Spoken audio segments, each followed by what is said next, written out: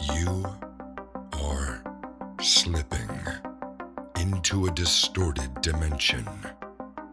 Reality and fantasy are changing places past the event horizon. Bullies are victims, men are women, and abuse is love. You weren't here just yesterday. Reality is still out there. But to find your way back, you have to notice it. And now, the Disaffected Podcast with Joshua Slocum. Welcome to Disaffected. I'm Joshua Slocum, and this is the show where we talk about politics, culture, and relationships through a psychological lens. It is also the show where we talk about cluster B, non-bloody stop. And today is no different. We have a special guest with us today. Her name is Casey. She is a psychiatric nurse, and we are going to talk about what these kinds of personality disorders look like from a working professional's perspective. Casey, thanks for joining me. Thank you for having me. Thank you so much. Well, I'm delighted that you said yes, because there are not a lot of people in your position that are willing to sort of talk about this in the candid way that we like to do on this show. So thank you. First, introduce yourself to people. Let people know a little bit about, I mean, they know you're a psych nurse, but how long have you been doing it? What does it look like? What's the quick lay of the land for you? Okay, so yeah. All right, so my name is Casey, and I've been a nurse altogether for like almost 14 years. But I did psych heavy for like 3 years. I still do a little bit of psych PRN, but like I do like a bunch of different kind of nursing. Okay. Right? So, but my favorite is psych. It's funny because that's the one that I never thought that I would do. I didn't even keep the book. So I was like, I'm never going to be that kind of a nurse. Now I don't want to be a psych nurse. I love it because you have to like it a little bit because yes, sometimes you deal with things like there are people are hurting. I get it and everything. And then there are some behavioral people who come in that, you know, you're seeing certain DSMs, like certain, like not DSMs, diagnosis for people, you know, mood adjustment disorder.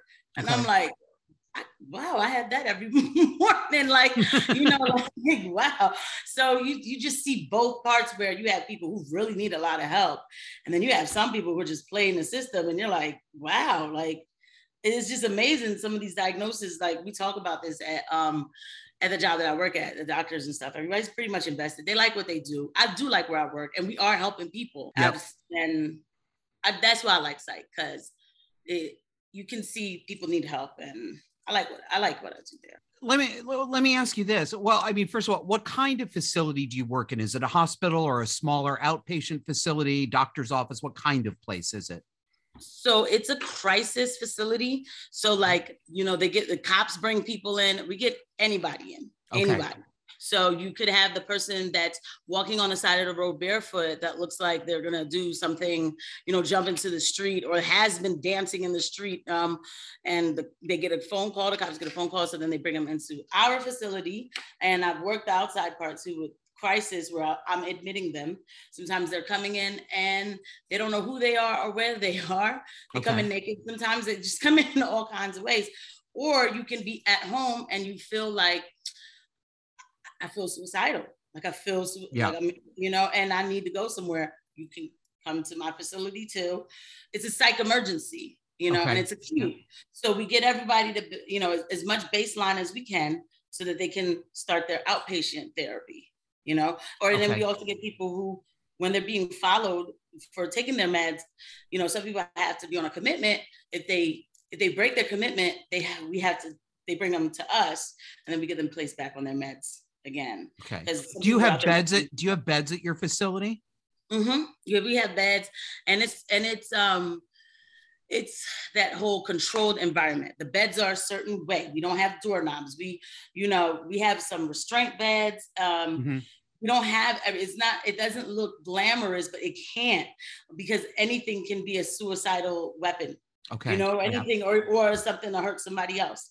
And some of these patients, they'll find the little crack on the wall and try to eat it. You know, it was like, why?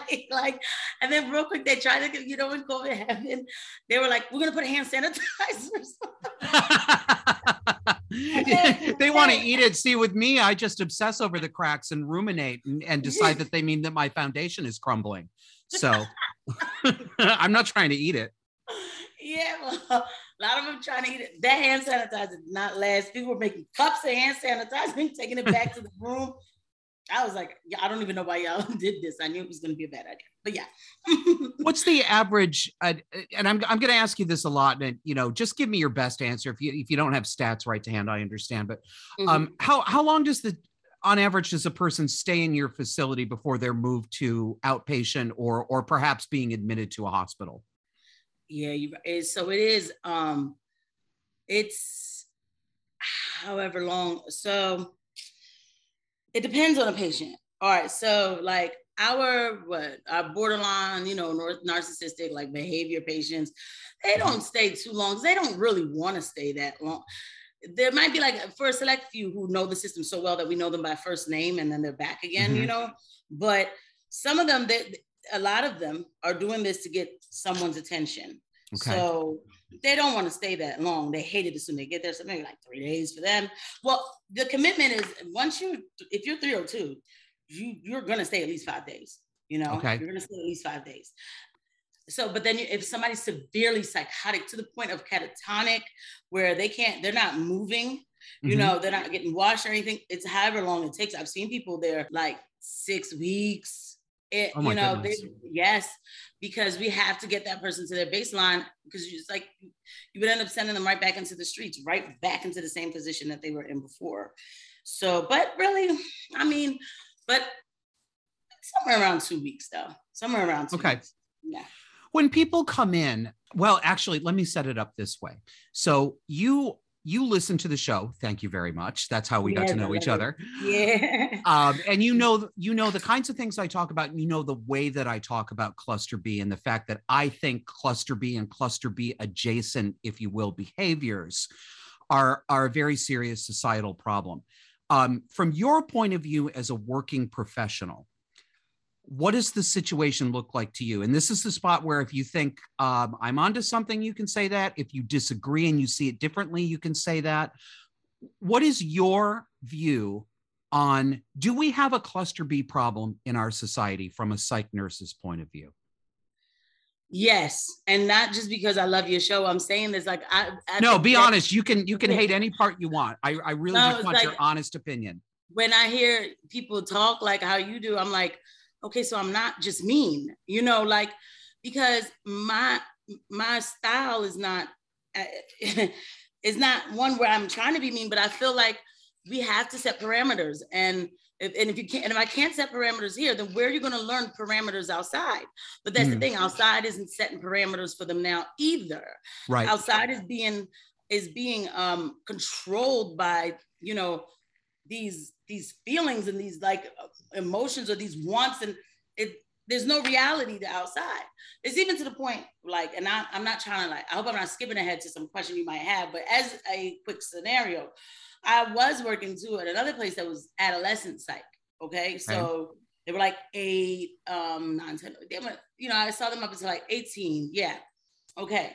So a lot of the young girls were coming in, they were cutting themselves, right? Okay. And so during the admission process though, and I'm like, you know, I'm like, well, what's wrong? Why are you cutting? You know, I have anxiety, like, I don't know, I just don't feel right, blah, blah, blah. But in the admission, you know how you got to ask, what's your birthday? How much do you weigh? What's your sex? You know, what's your gender? I don't know. Like, I don't know. Okay. Yeah. Like, and they're like 11 and they're like, I don't know, because like, I'm still trying to figure out like if I'm a boy or a girl. The real me, the one that's still therapeutic wants to say, well, do you think that this is why you're having anxiety and you want to cut, is because you're making a very big decision that it's already been made for you. And, you know, you don't have to really concern yourself with that. You have other things, you know, right. I would be anxious too, but I'm not allowed. If I say that, you know, and this is why healthcare is being hijacked by, that's a whole nother thing. Anyway, if I say that, then it's like, they can report me and say that I'm, you know, misappropriating them, or gender, you know, harassing them. Okay. And but so then now we're not, so okay, so now we got a bunch of kids here who need help, something's wrong, and we're not really dealing with the real issues. They really are being told that they can do certain things that they cannot do. That aren't real. Right. Yeah. Well, I go back to what you said a couple of minutes ago is interesting to me, because you said parameters. It's another word for boundaries. We're all talking about the same thing here, but you said something I've noticed. The outside world isn't setting those parameters or boundaries for them either. No. And I think, I'd be interested in what you think about this. I think that people with these cluster B disorders are probably getting worse and acting worse than they might otherwise, because we have a society that no longer recognizes these behaviors as unsocial or antisocial, no longer recognizes them as signs of trauma and signs of cognitive and mood distortion. Mm-hmm. They are instead, it seems to me, praised as signs of authenticity, right? Yeah. It sounds to me like what you might be saying, that some of that is coming into the psych healthcare world too. What you're saying, I didn't even, when I went back to school for my RN and I was taking psych classes and stuff, and then they're telling you how to deal with certain patients, and, you're taking the tests and stuff like that, and treatment plans, and all of it is like, talk to them, listen to them, it's a bunch of, for lack of a, like fluffy type treatment, right? So, mm-hmm. But I didn't take it too serious. I didn't realize too, I was in a world where I didn't realize what was going on yet with society. Okay. But so for me, I'm thinking like, oh, this is coming straight from the psych facility and bleeding outside, because inside, like, I do take a chance. Again, I've been told, like, most people respect it, right? That I keep it real with these patients. I have to. Mm-hmm. It's unethical for me not to. Like, that's how I feel. Yes. But I've had people hear me talk to some of the adolescents. They can be very, they have personality disorders. They're kids. They don't even know themselves. But okay. But I've talked to them like, yo, listen, if you're not going to, because they try to like act like they're going to swallow the pills. They're putting it under the tongues. No, if you're not going to take it, tell the doctor you're not going to take it. Don't lie and tell him that you are going to take it, and then you hide it in front of him. Well, what's the big deal? You could act like you don't see it, And I'm like, no, that's not how it works. We have rules in places, and let them know you're not going to take it. But if I see you're not taking it, I'm gonna document that you didn't. Well, one time there was a nurse manager who heard me, and she came up behind me and told me, that's not how you talk to kids, and you're not therapeutic. Like, what would be therapeutic? And then she said, thank you for asking. Oh, Bob, that wasn't his name.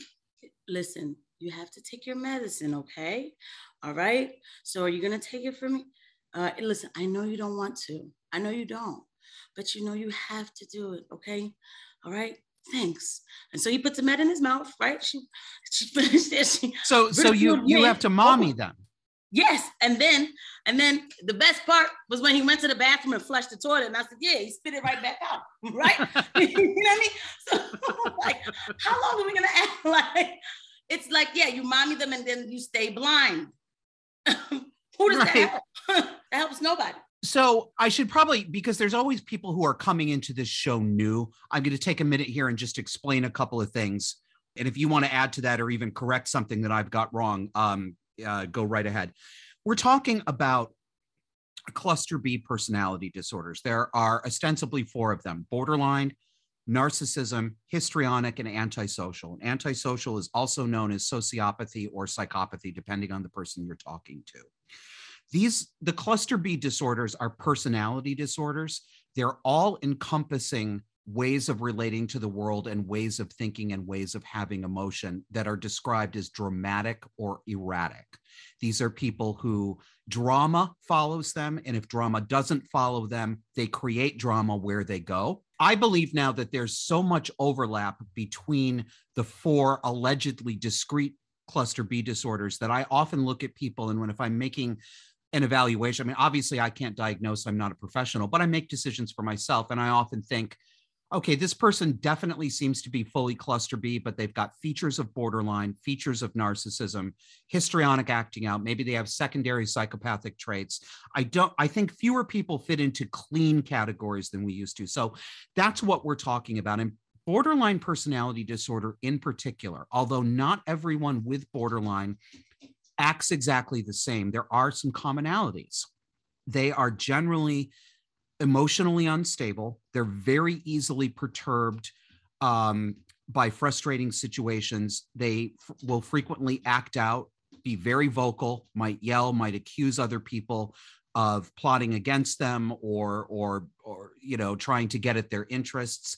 They can also be very manipulative when they want to get their needs met, and they do have needs. They may not be able to articulate exactly what they are, but they're trying to get needs met, and they will manipulate, and they will put on a persona of being a victim, being a helpless victim, so that you feel sorry for them. These are the kinds of people we're talking about. Now, Casey, from your point of view, let's say over the course of a few months, average few months, you get, I'm just making these numbers up, you get 100 patients through your door. Who are these people? So what percentage, for example, are, in your judgment or by their diagnosis, cluster B, borderlines, narcissists? What percentage of them might have schizoaffective or schizophrenic problems? What does the demographics look like? Yeah, so you know what, and I'm going to answer. So, but it's funny when you say overlap. It's like almost to me now, like cluster B. These diagnoses are even turning into like something else where they're not traditional terms. Like I told you, that adjustment mood disorder, like that. Where does that fit into these four? But that's a personality.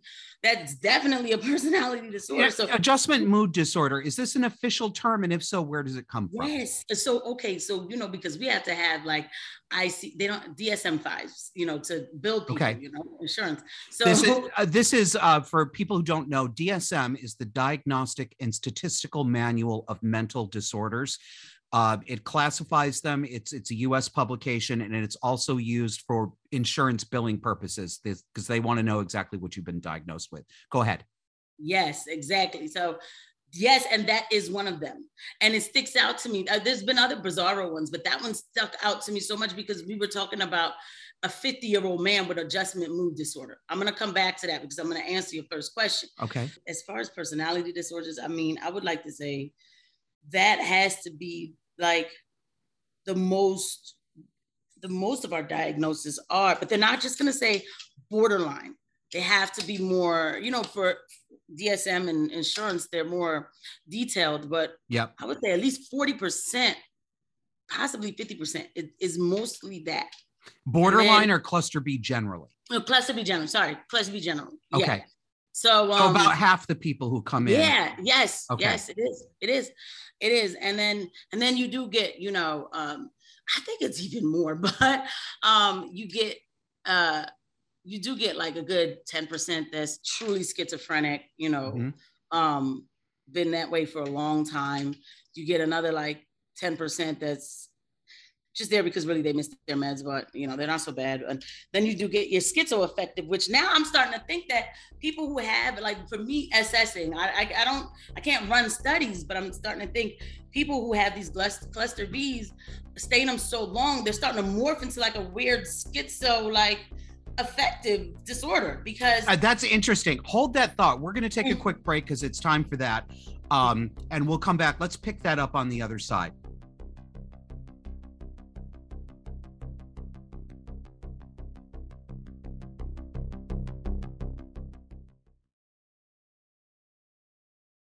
Kevin and Josh work themselves to the bone to bring you dark and disturbing content every week. There are starving listeners overseas who get no podcasts at all. Show appropriate gratitude today by making a donation at patreon.com/disaffected or at subscribestar.com/disaffected. Do it for Mother. And we're back. So you said something really interesting before the break about people with cluster B disorders or particularly borderline seeming to shade into schizoaffective. Explain to listeners what schizoaffective is. So I'm gonna explain it as best as like, so you know, you're awesome because like you know it verbatim. I know it as a nurse who's like working with it, so my words may not sound put it in plain language. Yeah. So it's a person who comes in with like schizophrenic traits, but they're not fully schizophrenic. Like they're paranoid. They might hear voices too, but they're not like to the point where they don't know who they are, or like they can't get washed up or something, you know. It's like, but it's more than it's something that they actually cannot control, and they do need a certain medication to put it in control. So, and it's definitely more than being just cluster B, but I'm watching people who are staying in that position so long that I don't know. It's like it's morphing into that where, and I don't know exactly what's causing it, but I'm like, I don't know if it's that they're getting so hysterical in their minds that they're really getting hysterical. Like, you know, like it's starting to really take a toll on them, you know? Well, it seems like it can be, there's sort of, I mean, if we go back to the original definition of why do we call it borderline personality disorder? Well, because the original people who coined the term, the researchers, were characterizing it as a person who was on the borderline between neurosis and psychosis. And neurosis can be depression, anxiety, excessive rumination, all of us have a level of neurosis. Some of us are very low, some of us are very high. Neurosis is not confined to personality disorders. Psychosis is, of course, when people actually lose touch with reality. And so that is, for many borderlines, one of the defining features is they vacillate on that borderline between having neurosis and actually losing touch with reality. But it sounds like what you're saying to me is that some may go even farther until they begin to exhibit schizoaffective traits as well. Do I understand that right?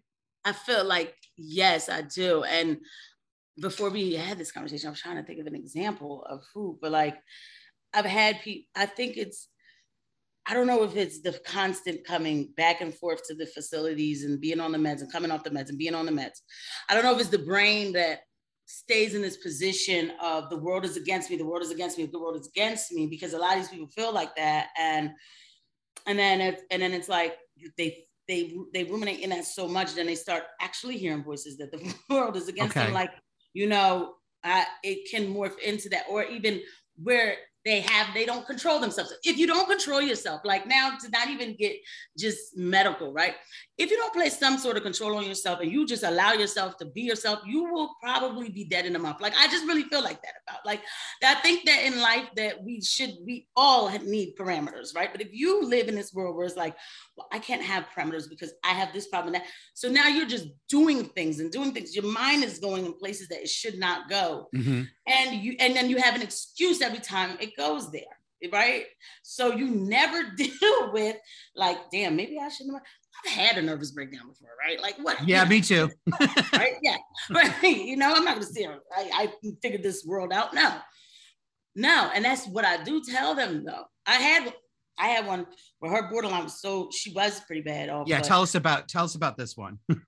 Actually, that's not even the adjustment move guy, but this particular lady, her borderline was so bad, but I saw the root cause of it, because her family kept saying, well, this is coming out of nowhere, because now she had gotten to the point where she was like cognitively like disturbed. She was 2 years younger than me. I'm 38. Okay. So she had kids at home. So she's all right. Okay. So she's a mom at home, you know, she has kids, young kids, and then she's a lot of responsibilities on her. Okay. Mm-hmm. So, but she always had like, I guess she always was doing things for attention, but she got so bad to the point, and this was around when COVID started. So then the kids were home all day. It just, I guess, must have took everything out of her. So she came to our facility. She was there for 3 months. All right. And constantly having episodes to just gain attention, and then would come up with another excuse, and then it started morphing into, whether if it was on purpose or not, like where she would see me, right, and she would I'll be like, all right, here's your medicine, you know, or whatever, and she'd be like, oh, you tried to hit me. Oh, she tried to hit me, you know what I mean, like something for like, yeah, you know what I mean, like. And oh my goodness. Mm-hmm. Oh, she'd actually accuse you of trying to assault her. that's a joke compared to what, yes.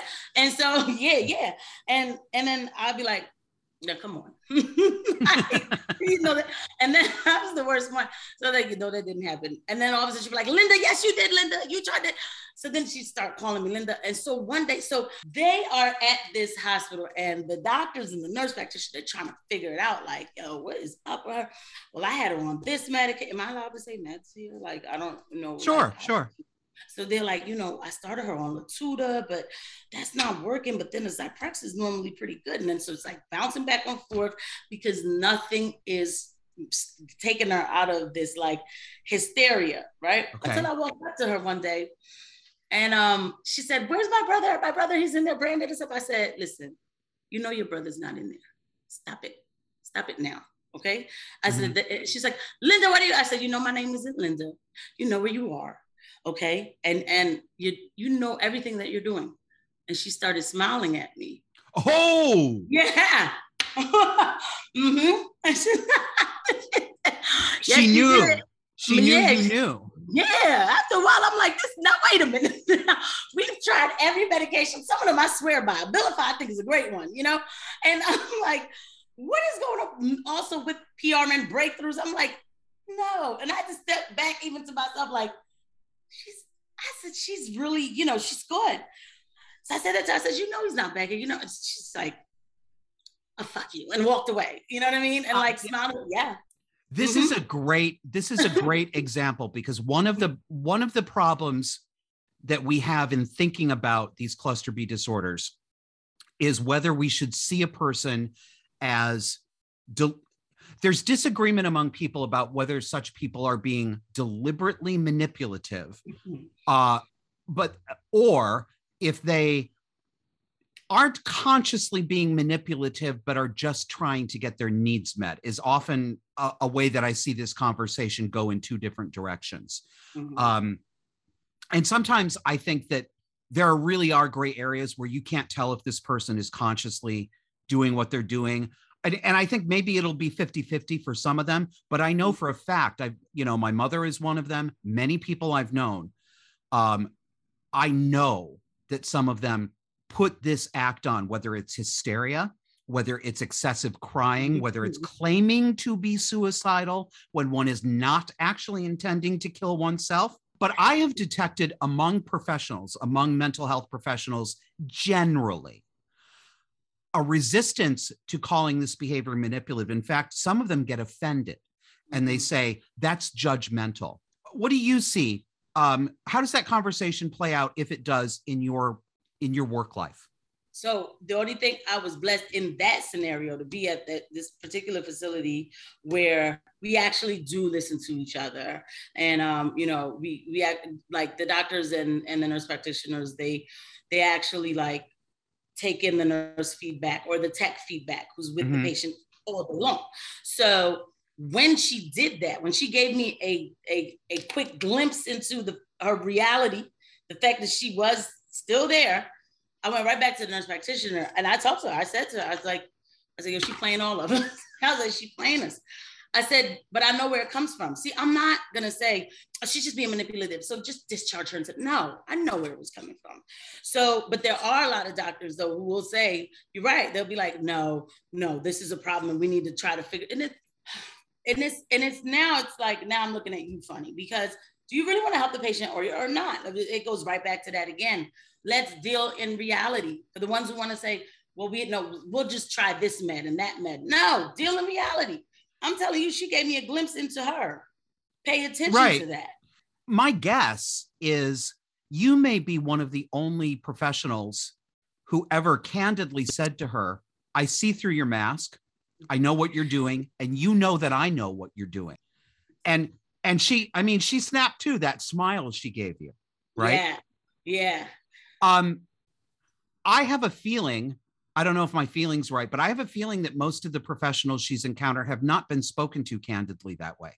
A lot of people won't try, like my coworkers, they're amazing, but I pushed the button a tad bit because I feel comfortable pushing them. I know when to do it.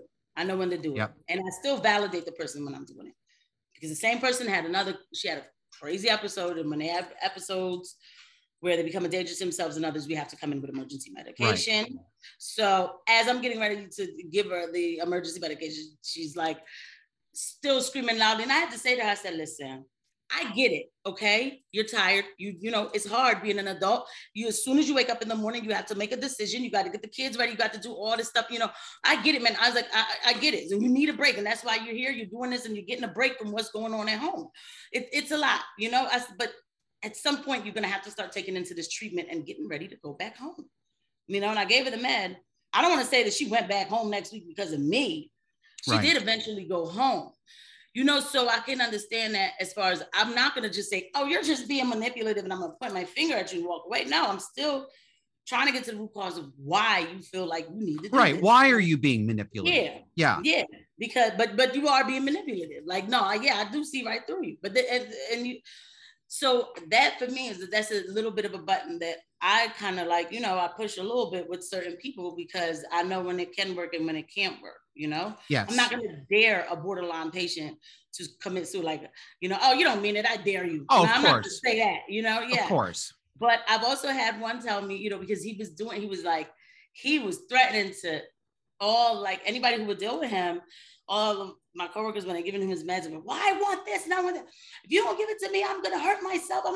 And so then they'd be like, oh my God, I don't know what to do, man. He's going to hurt himself. And they're trying to figure out through the treatment plan and this, that. I'm like, one day I went to the window and he's yelling at me about something I don't know, was, you know, right. And I want juice or something, I don't know. And I'm like, yeah, but you can't have that right now. We're going to follow the rules, right? God, so, Casey, what a bitch you are.